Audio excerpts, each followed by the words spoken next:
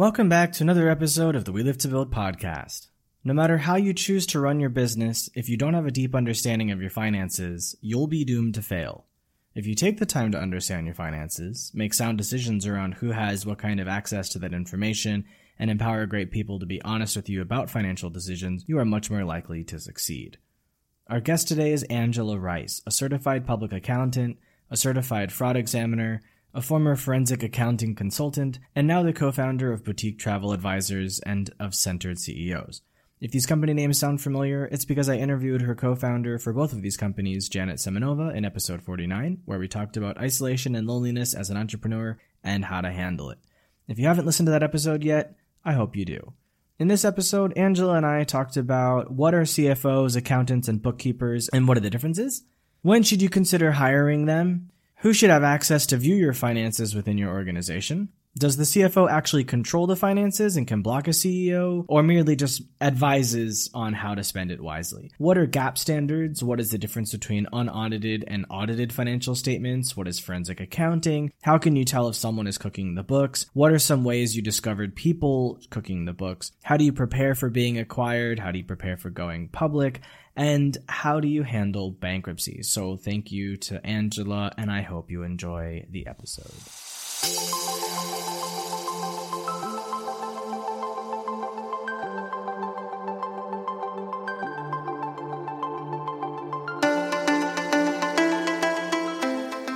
Welcome to We Live to Build. My name is Sean Weisbrot, and I'm an entrepreneur, investor, and advisor based in Asia for over 12 years. Join us every week to fast-track your personal growth so you can meet the ever-increasing demands of the company or companies you are passionately building. Time waits for no one, so let's get started now.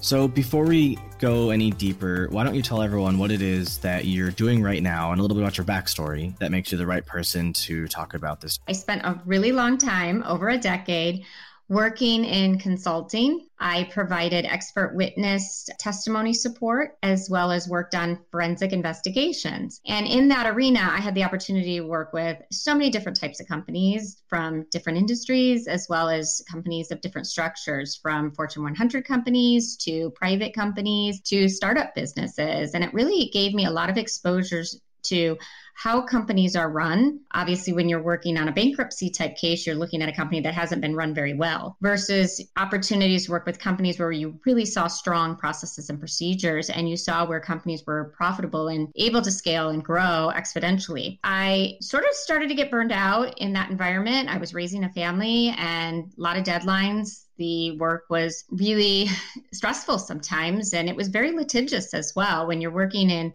dispute resolution type matters, it's very really litigious. And so I was looking for the next opportunity, and I knew I had that entrepreneurial spirit. And I had, over the course of my consulting career, I'd worked for publicly traded companies and I'd worked for small businesses, and I started my own business. And I then launched a travel business. I didn't step away from doing accounting and finance, but I started a travel business having done interim management. I knew it was something that I could balance with the work that I had on my plate. And I started that business with Janet Semenova, and her background, completely different than mine, was more so in medicine. She's a nurse practitioner. So the two of us running this company, this travel business, travel was very new to me. Of course, I had a passion for travel, but that's one industry I had done some work, but not a lot. So it became like this passion project. But where I really saw some synergies is what Janet brought to our business was very different from what I brought to our business. And then we realized, obviously the pandemic had some impact on our thought process, but even prior to, we realized we were running our company extremely different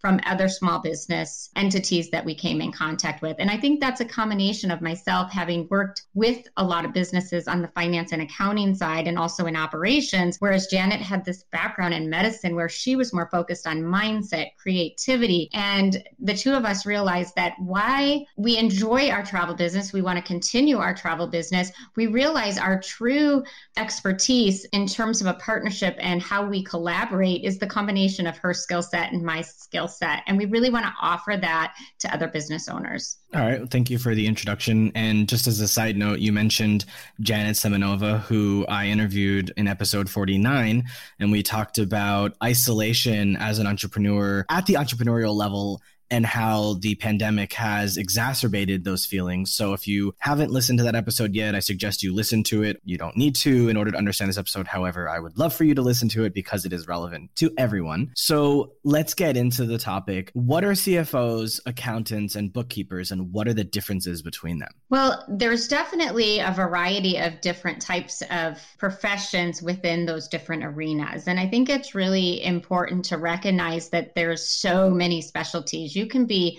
specialized as a result of an industry, or you can be specialized because you're more in the finance or you're more in cost accounting versus financial accounting or tax. I know throughout my entire career, I can't tell you how many times I've been called on and people have inquired or referred business to me thinking that I'm a tax accountant and that I file tax returns. I've never filed a tax return for somebody else. That's not in my wheelhouse. I mean, certainly I had to take tax classes and it was part of the CPA exam, but it was never my specialty. So very similarly to an engineering type degree, you have mechanical engineers, you have computer engineers. And I think sometimes with accounting, we get typecast as an accountant files tax returns. An accountant is someone who puts together financial statements. So it's really a broad profession, and it's dictated on whether or not you want to be more of an accountant that looks at things for business decision-making purposes. And then I would say you're more on the finance and the ops side, and that trajectory would lead you more into becoming a CFO because you want to understand financial statements for the purposes of making business decisions. Now, someone who likes the audit work or they like putting the numbers together, then they're probably going to either be an internal auditor or a controller. When should you consider hiring one of these positions or all of these positions, things like that? What goes into that consideration? Yes. And I think that is really a compounded question because it really depends on the type of business. Some business have more transactions than others. And conceptually speaking, it's more about how do I understand my financials for purposes of making business decisions. That would be someone where I would look more to have a consultant come on board with a strong analytical background that can really help you understand the financial components of your business. Now, if you have previously a lot of transactions in your business, a lot of paperwork, accounts receivables, collections, you're paying for inventory, and you've got a lot of transactions, then it's going to be important that you have at least a bookkeeper. And eventually, when you look at someone who has more experience beyond just bookkeeping, then you're looking for more of a controller type position. And I think a lot of accounting can be outsourced, but I think it's also very important for a business owner to understand you don't want to over outsource because it's important that you have somewhat of a learning curve so that you understand your financial data. And secondly, one thing that I think a lot of small business owners overlook is the fact that it is so important to recognize segregation of duties. If one person has complete control of all of your financial data, as well as your bank statements, and they are the ones that receives payments and makes disbursements to pay for things, that is really a gray area. And I'd advise you not to have one person doing all those things because you could become a victim of fraud pretty easily. And it's important to really segregate those duties so that someone doesn't have access to both your books and also cash. That's something I wanted to get into a little bit later, but thank you for making the point now. So it's fresh in my mind for that time. Let's say you have multiple people in your organization. Who should have access to at least view your finances? A lot of companies, especially companies that have a strong leadership and offer a lot of autonomy and really want their management to be part of the decision-making process, you really can have transparency in your financial data, but you want it to be protected. So it means you want to give them like more of a read-only type version. Who would you suggest giving that kind of access to, even just read only? I mean, there are companies that have found it to be very advantageous to share financial data in certain degrees to all of their employees. They want to celebrate when the company is reaching growth milestones. They want to involve the company when there is a need for cost-saving measures. So a lot of companies do quarterly type meetings, similarly to a publicly traded company, to really involve their employees so the employees feel as though they're contributing to the success of the company when it is performing well. And when it's not performing well, they feel that they can help look for opportunities to improve the position of the company. So I actually promote that there is some transparency when it relates to sharing your financial information. Now, that doesn't mean you're sharing salaries of your employees. That information, I would say, is more safeguarded. But in terms of big picture, what are our revenues today and what do we want them to be a year from now, 5 years from now, as well as recognizing having your employees understand production, whether you're at capacity or you're below capacity, is really important because your people out in production have their day-to-day responsibilities. If they have a better understanding of how it affects profitability while they're on their job, they are going to be more effective in increasing that productivity in order to have a better outcome for the company. So I think the more you educate your employees about the financial situation within the company, they're more likely to be proactive to help you improve your company's performance. So I guess when I asked that question, I was thinking more of like giving them access to see every amount of money that comes in and every amount of money that goes out. Yeah, I mean, you're talking more cash flow perspective. I mean, that really probably is going to be the business owners and those that are involved in the accounting department, or if you're tax accountant or you're outsourcing to bookkeeper, they don't need to see the nuts and bolts, but I think it's important to share the income statement. Balance sheet, probably not as important, but it's important for you to capture your financial data and present it in a meaningful way so that the management team, top to bottom, can have impact on the future performance of the company. I think that's a really good idea. And in the past, I've told the team once or twice, we're not doing so well financially at the moment. And then like later on, I was like, okay, well, things have changed a little bit and we're doing, but I never really said, this is how much cash we have on hand. However, so this was April 2020, right? I think most company owners had to have that kind of a conversation with their teams. Like, hey guys, things are probably going to be a little bit tight for a while. And, we need to cut salaries. We may need to fire a few people, so we can trim down and make sure we have enough money to pay the rest of you for the jobs that are much more vital. But I never went into the details of how much money was left and how much we're burning. But I agree that something should be set up for the employees to be able to see. I think one of the issues I'm not sure how to handle, which hopefully you have some advice for, is if we're showing them revenue and I guess profit and loss, if there's too much profit, then won't they start to go, wait a minute, why aren't they paying me more? They can afford to pay me more, right? I see they've got $1 billion in cash sitting around. That's profit from 2020. Why aren't they giving me more salary? Well, I think it's also important to recognize that owner's compensation can be a line item of deduction. So you can share with them the profits that are available to reinvest in the business. You don't necessarily have to disclose owner's compensation to deduct that from your profits before owner's compensation. So that reveals to the employees more so what you have available to reinvest in your business. And you clearly don't necessarily have to show your bottom line, but I think it's important when you're talking about people who are involved in decisions related to cost control and even shipping and receiving, for example, or those that make decisions about, whether we're buying furniture for an office environment or someone who's responsible for the technology that we all know costs a lot of money, the licenses, et cetera. If they have an understanding and you capture the cost information, that's what's relevant to overhead type positions because they are not part of generating revenue. Whereas if we're talking about what type of information you should share with your salespeople or your marketing people, that is probably going to be looking at the sales and marketing expenses, the investments that you're making in sales and marketing. You've got to factor in time as well. How much time do we put on these campaigns? How do we allocate our labor costs to different campaigns if we know we're spending money promoting a certain product over another product? And then how does that drive your revenue? So you can partition certain data that's relevant to certain people. So for sales and marketing, revenue is going to be more important. For those that are part of your overhead, it's more important for them to look at overhead items that can be either negotiated, or you can even consider eliminating if you're incurring costs that aren't adding value to the business. I love how you just said partitioning data. We're using Google Drive. We're paying for Google Suite. What we realized was, even though they have differing permission levels, they were still able to see our financials. They were able to see all of the data from all of the folders. Even though some of the files were in protected folders, they had full access to all of them, even with the permissions we had set up. So we decided to split off the HR folder into a separate shared drive that just my COO and I can have. So we're going to end up probably needing to create multiple shared drives based on marketing, sales, technology, operations, just so that we can protect the data at a high level from the people who don't need to be seeing what those things are. Absolutely. So for anyone who uses Google Suite, please check this out for your company, because chances are you are leaking important data.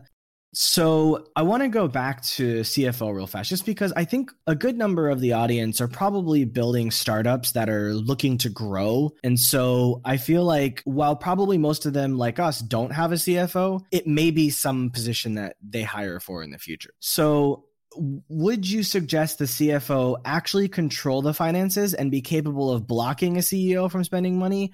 Or should they merely just manage the finance and advise the CEO on how to spend it more wisely? Well, really, the CFO is an extension of the CEO. To be a CFO, it requires more than just a background in accounting. It is definitely a management leadership type position. So I really like to think of it as a collaboration where the CEO and the CFO are making business decisions together, where the CEO is more focused on the operations, the idea, the creativity, and what it is we do as a company, our why, our how, and it's more the visionary. Whereas the CFO is more the one that's able to provide the analytical data to support the various decisions and the visions of the CEO. So it's a really different skill set when we start talking about what are the responsibilities of a CFO versus an accountant who's maybe had 20, 30 years of experience doing audit, tax, or even working as a controller. Because it's, some controllers definitely become CFOs, but you also have to be very careful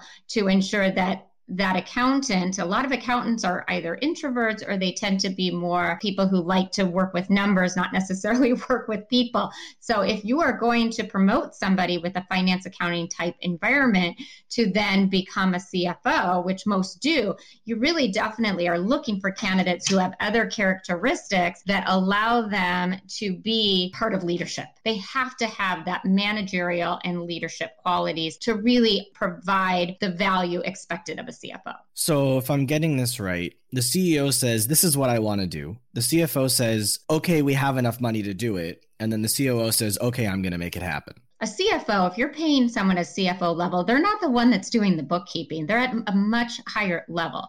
So the CFO is going to go to a controller and go to the bookkeeper and say, give me the up-to-date numbers, whether it's a current balance sheet or it's a register or it's the trial balance is going to be something more that a controller does. The CFO is going to be looking at projections. They are going to be looking at the viability of the company. Like, where are we going to be in 5 years? If we introduce these new products and we're launching them at these different phases, what does that look like? So they're more of a visionary on the accounting side. So they're not going to be as knee deep in the financials, but instead they are going to work with the CEO to say, okay, we have these 3 or 4 different product lines. Do you know which ones actually make us money and which ones are losers? Do you know where we have productivity failure in our company? If they have an additional 20 or 30% capacity, what happens when we drive more business? That in that situation, it's going to be a windfall because you have people who have the capacity to do more work. On the flip side, if you have people that are performing at 115% capacity, they're working overtime.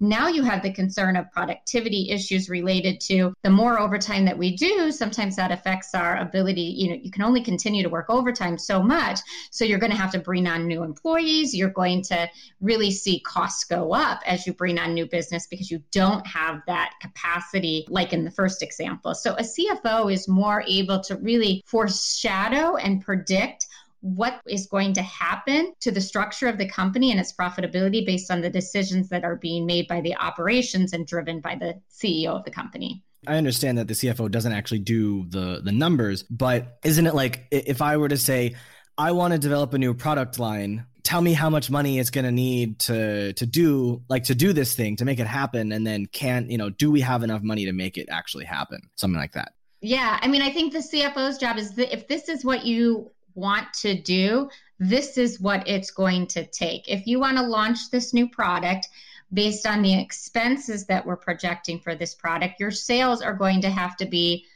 10 times what they are today.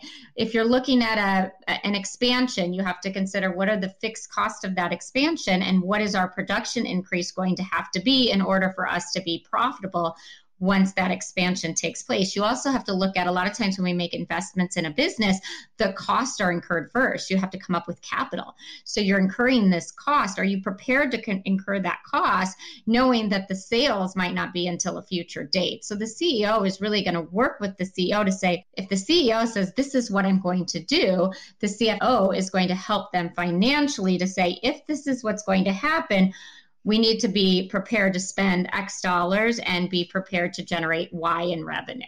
A lot of people make decisions based on their passion, right? Think of innovators and inventors. They're so passionate about their invention and they believe in their products, that they believe that their ideal clients are going to want those products. But ultimately, if that product cannot be produced profitably, it's never going to become a business. So when you align a CEO with a CFO, the CFO is going to work with the CEO to ensure that the vision can truly become something that is profitable. And you also have to recognize with a lot of companies, particularly startup, you're losing money. You're putting more money into the business. That ROI comes at a later date.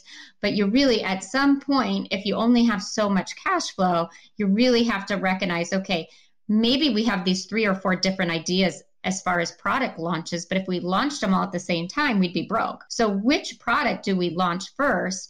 And is it based on which product is going to generate revenue the fastest so that we can then take the profit from that product in order to reinvest it in product number 2? Or do you start with product number 2 or 3 that requires less of an upfront investment and more sweat equity, where, okay, it's going to take us longer to sell that product, but once we sell 2, 3, 4, because it's a higher ticket product or service, it's going to allow us to then diversify our products and have greater ability to service more people. At what point should a startup founder, a CEO, think about bringing on a CFO? Is it an A round? Is it a B round? Do you have any understanding of that part? It depends on the background of the founders. If there's one founder or 5 founders, a lot of times you'll find that one of those founders has the background in accounting and finance. So they fill that role from the standpoint, one of the owners already has that background. So that's always kind of a win-win when you bring someone on as an equity partner who can service that role.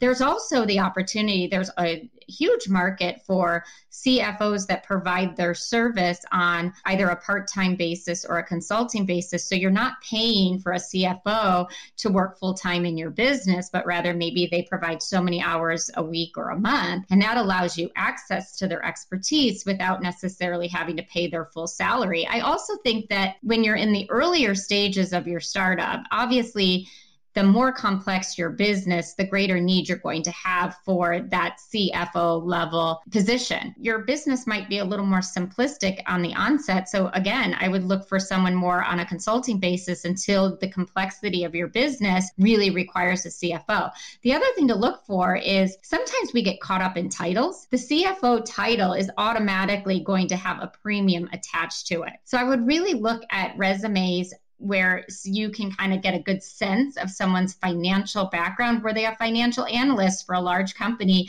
And do they really know your industry? So not only are they bringing finance and accounting expertise to your business, but they're also bringing industry experience. You don't necessarily have to call that position the CFO title, because right there, you're creating a premium for the position. You might want to bring it in as a financial analyst and then outsource some of the CFO level work to an outside consultant consultant that is paid on an as-needed basis or a retainer every month. So there's a lot of flexibility. I'd be really careful not to overinvest in a CFO if your business doesn't have the financial means to pay for that position, or if they're not going to get the ROI from a CFO early on in their business. Makes sense. Yeah, we're in the process of trying to hire a marketing director right now rather than a CMO, because we're definitely aware of that premium. And so we're trying to find someone who has like a lot of experience as a marketing manager, or maybe even already experience as a director, and then hopefully be able to groom them to become a CMO over the next, let's say, 18 months, something like that.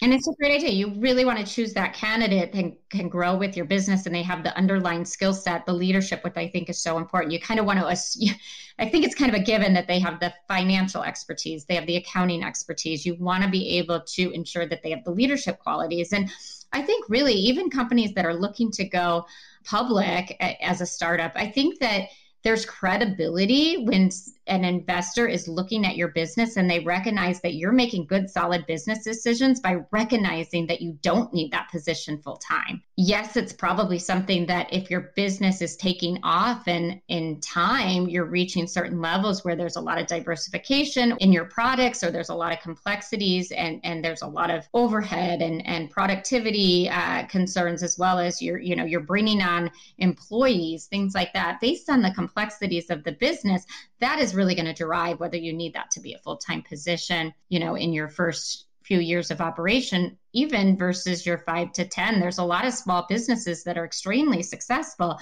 that have the controller position as their sort of primary accounting role. And then they stay educated enough through consultants and through other resources to be able to make financial decisions as an executive team without necessarily having a CFO. So I want to spend the rest of this time talking with you more about accounting principles and things like that. So before we do that, is there anything that we didn't talk about related to CFOs and all of the stuff that you may have like a final thought on?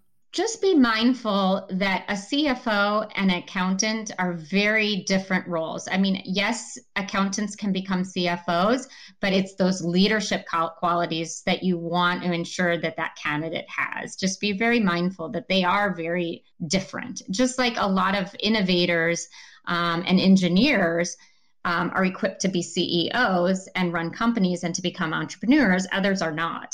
I want to talk about GAAP standards because a lot of people really don't understand anything about accounting. And even I do the books for my own company, but I don't really understand a lot of this stuff. Yeah, that's a big, big component of the CPA exam. And really GAAP standards is really understanding how you report your financials. And another layer of complexities is the fact that GAAP and tax laws are not necessarily the same. And we're definitely moving towards, different standards. And what's been great is that a lot of companies are international, so they have to follow various international standards. And even from a standpoint of taxes, states have variations, but a lot of software now is helping to solve that problem. For years, the complexities of having to follow those different standards were much more challenging prior to having the internet and all this software that helps really automate the accounting functions as well. So just for clarity's sake, GAAP means what? Generally accepted accounting principles? Right. So for example, when you receive cash, is that revenue on the books, or when do you book the revenue, for example? There's cash accounting and there's accrual accounting. So GAAP would follow accrual accounting. There are instances where, depending on the structure of the company, for tax purposes, you can report on a cash basis, but it depends on whether or not you qualify to report on a cash basis. So same with when you receive money and you haven't performed the service or goods, it's not going to be considered revenue until you've performed the goods and services. And expenses have a lot of similarities. When you buy product and it's sitting in inventory, you don't get to expense that as a cost of goods sold. That's a balance sheet item. So the GAAP principles are very complex. I do believe that the software that's available is definitely helping business owners and even financial professionals to better utilize the standards. We have better access to the standards. Depreciation is another complex item where, is this an item that's depreciated over 5 years or over 20 years? Or what's the amortization of a particular asset? The way that we have access to that information is much more automated. So it makes it a lot easier for the practitioner to create the depreciation schedule based on GAAP or based on tax, which are different. Thank you for those examples. What is the difference between an unaudited and audited financial statement, something that every company and every country in the world seems to need to provide every year or even every quarter in some instances? Right. I mean, if you're a publicly traded company, you're required to have audited financials. And audited financials is when you have an independent auditor review your financials. And there are auditing standards that are required for those internal auditors, such as Pricewaterhouse, KPMG. Those are some large international accounting firms that most people identify with those names if they're in business. And you have to follow the standards. There's audit standards related to industries. There's audit standards related to how you audit different components of the financial statements, such as the balance sheet. And if it's a going concern, that's something obviously that's part of the audit. We also have standards when you complete an audit related to fraud detection and whether or not you have to disclose whether there's any concern for fraud. Okay, so if you're not a publicly listed company, then you aren't required to have audited financial statements? You're not required to have audited financials unless, for example, if you're going to apply for a loan, you might have a bank require that you present audited financials. You might be part of a partnership where there's multiple owners, where the owners agree we need an audit because that's our way of having checks and balances, especially companies that have investors who are active versus passive. If I was an investor in a business and I wasn't actively part of the management, I probably would want an audit. You'd want to know that somebody's reviewing the financials for accuracy and reliability. So in that case, if it's an investor demanding it, would the investor pay for the audit, or would they even be the one that recommends the independent auditor, or how does that look? Well, independent auditors by nature of being independent are assumed to be non-biased. And there are some standards related to how long you can audit the same client. And there's conflicts of interest if you're providing other services to an audit client. So definitely the industry is on top of creating that autonomy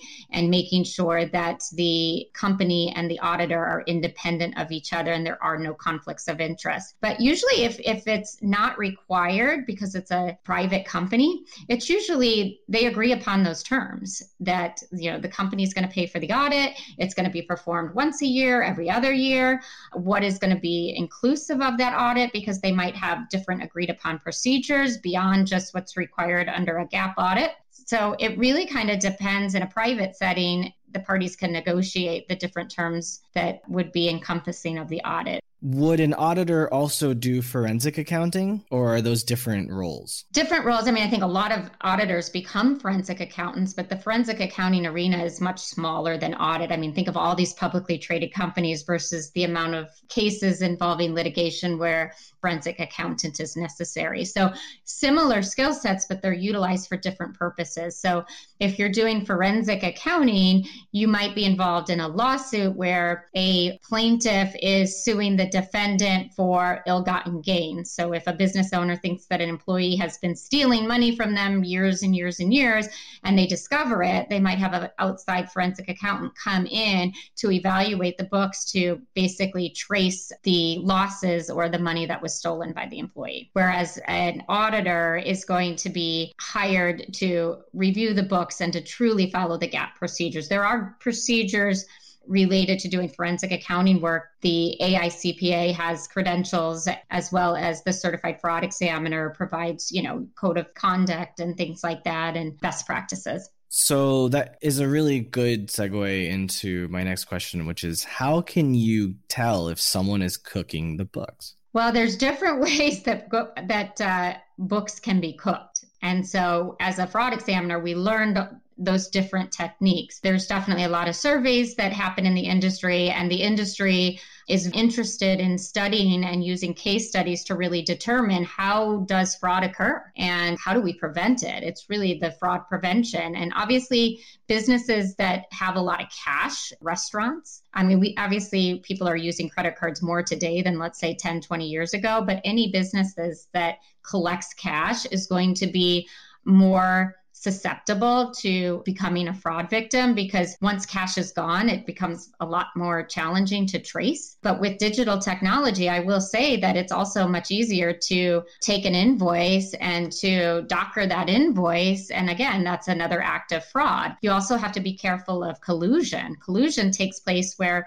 maybe an employee of one company and an employee of a supplier are making fictitious invoices and running them through the business. And then they're doing some sort of, side exchange. So there's so many different ways that fraud takes place. I mean, the Peter Paul, syndrome occurs where, you're taking Paul's money to pay Peter. I mean, that's the lapping schemes. There's so many different ways that fraud can occur. So it's important to segregate duties. We kind of mentioned that earlier, and to do internal auditing as well, to verify documents. If you're, dispersing large amounts of money, you might want to require 2 signatures. As it relates to verifying expenses, you might want, in order for a big purchase order to be signed off on, you might require that to have an added signature or be reviewed by someone in upper management. You also have to count inventory, because it's a lot of times you have inventory scheming where somebody is stealing the inventory and it's assumed that it's spoiled or that it was used in production. There's a lot of different ways that you can basically, quote unquote, hide inventory and somebody be taking that inventory and selling it, or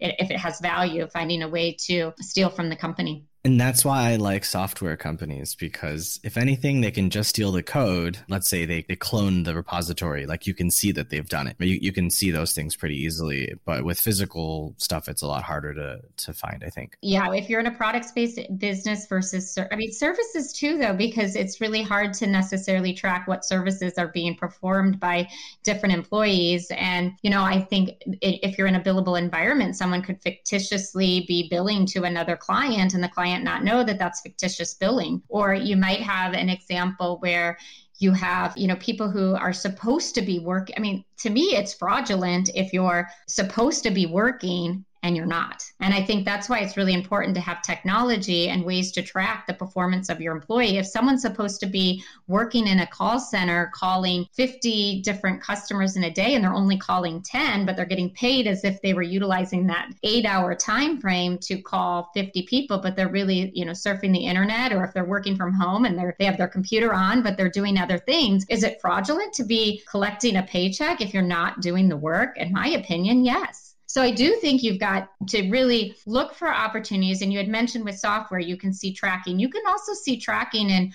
accounting systems, CRM systems. If someone's supposed to be making phone calls, if that was a big component of my business, I would want to look at the records and keep track of, well, show me who you called yesterday, log your hours, log how much, give your employee phones and log the minutes that they have spent with clients. See if they're really nurturing the clients as they say they do, or if they're supposed to be out in the field visiting clients. Are you monitoring those site visits? Do you have checks and balance and ways to verify whether those calls or site visits have been performed? That's definitely good. You reminded me, I just paid for a simple report system on Jira that's supposed to help us to understand the velocity of issues that our team members are committing code for. So I have to make sure that he's using it. Otherwise, why am I paying for it? I really, truly believe, I think one area of fraud that is, maybe it's not called fraud, but I think especially in times where we really have to look for opportunities to be profitable in more challenging environments, and we have people shifting to virtual offices. I really think if we're not as productive as we're supposed to be,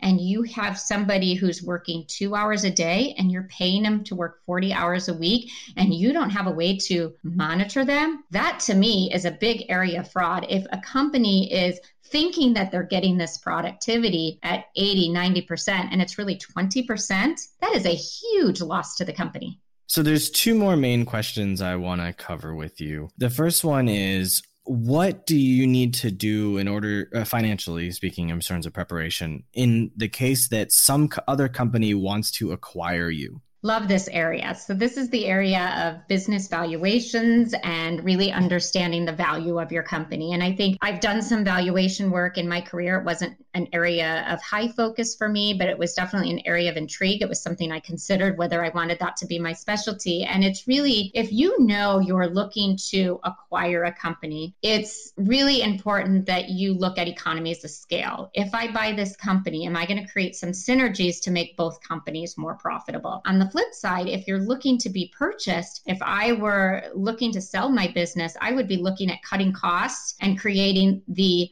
largest profit growth imaginable, as well as look for opportunities to reassess my products and services. So I'm selling those that are more from a margin perspective, generate more money for my business. And I'd also be looking at creating more value on the balance sheet so that my company is leaner. I'd also create a leaner. So if you have people that are underutilized, I would look for ways to utilize my employees. I'd make sure that I have processes and procedures that are either written, or a lot of people are turning to videos that really document their processes and procedures, because when somebody's going to come into a business, they are going to want to see that that business can run itself. And as a business owner, if you can't step away from your business for 2 weeks, 3 weeks, or 6 months, then someone is going to have a hard time acquiring that business unless you are part of the acquisition. So if you know you want to sell your company, you've got to make that company as valuable as possible by increasing the revenue and controlling costs. And it's also really important that you learn to spend less time in your business from the standpoint of, can my business run without me? And do I have the processes and procedures in place to allow that to happen? Because someone who's buying your business, one of the biggest discounts that is applied to a valuation in a small business is the key man discount. The value of the owner. If the value of the owner is taken out of the business, extracted from the business, that's going to reduce the value. So you need to set up your company to be less reliant on you if you're looking to sell it. Let's answer the same thing, but related for going public. So a company that's going to go public is probably going to have to understand the regulations of going public. And I think a lot of times people jump into that arena probably too quickly or very ill prepared because they don't understand the formality and the logistics and the regulatory aspects of a public entity. So I think it's careful that you've assessed your business to make sure that it truly is running in an environment and in a way that it can deal with the scrutiny that is applied to a publicly traded company. I mean, your books are more scrutinized. Your executives are going to be more scrutinized. When you run a business that's private, you don't necessarily have to be a public figure. The minute you shift that business into becoming a public entity, now you have to have executives that are public figures. And you also have to have tight relationships with investment firms. You're going to need, your accounting needs to truly be buttoned up. And from a technology perspective, you have to be prepared to, endure what it takes to really create the requirements, the Schedule K-1s and all the reporting elements. So you need all that administrative processes in place if you're going to go public. And you need to be prepared for the public scrutiny and the regulation.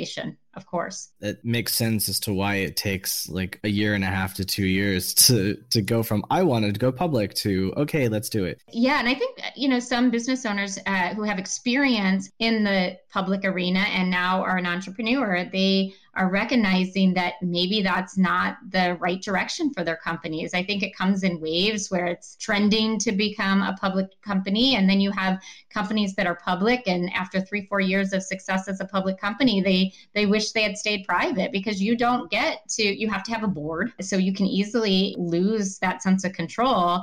And some entrepreneurs don't like that. And we've seen that with a lot of CEOs where they are disgruntled with their board. I mean, we've seen that happen with Steve Jobs. We've seen, people having to step down of companies that they founded. So I think you've got to really recognize what is the reason as to why you want to go public. And some companies, if they need so much capital, of course, that might be a necessity to go public. But, service companies probably don't necessarily need to go public. And that's, obviously law firms are not publicly traded. traded. Very few accounting firms are publicly traded, engineering firms. The service entities tend not to be public for various reasons. So the last question I'm really interested in, which you probably are the most excited about, is bankruptcies. How do you handle bankruptcies? I actually always enjoyed bankruptcy work. And sometimes it wasn't necessarily a company that was in bankruptcy. It was a company that maybe they weren't meeting their loan obligations and the bank was hiring our consulting services to help,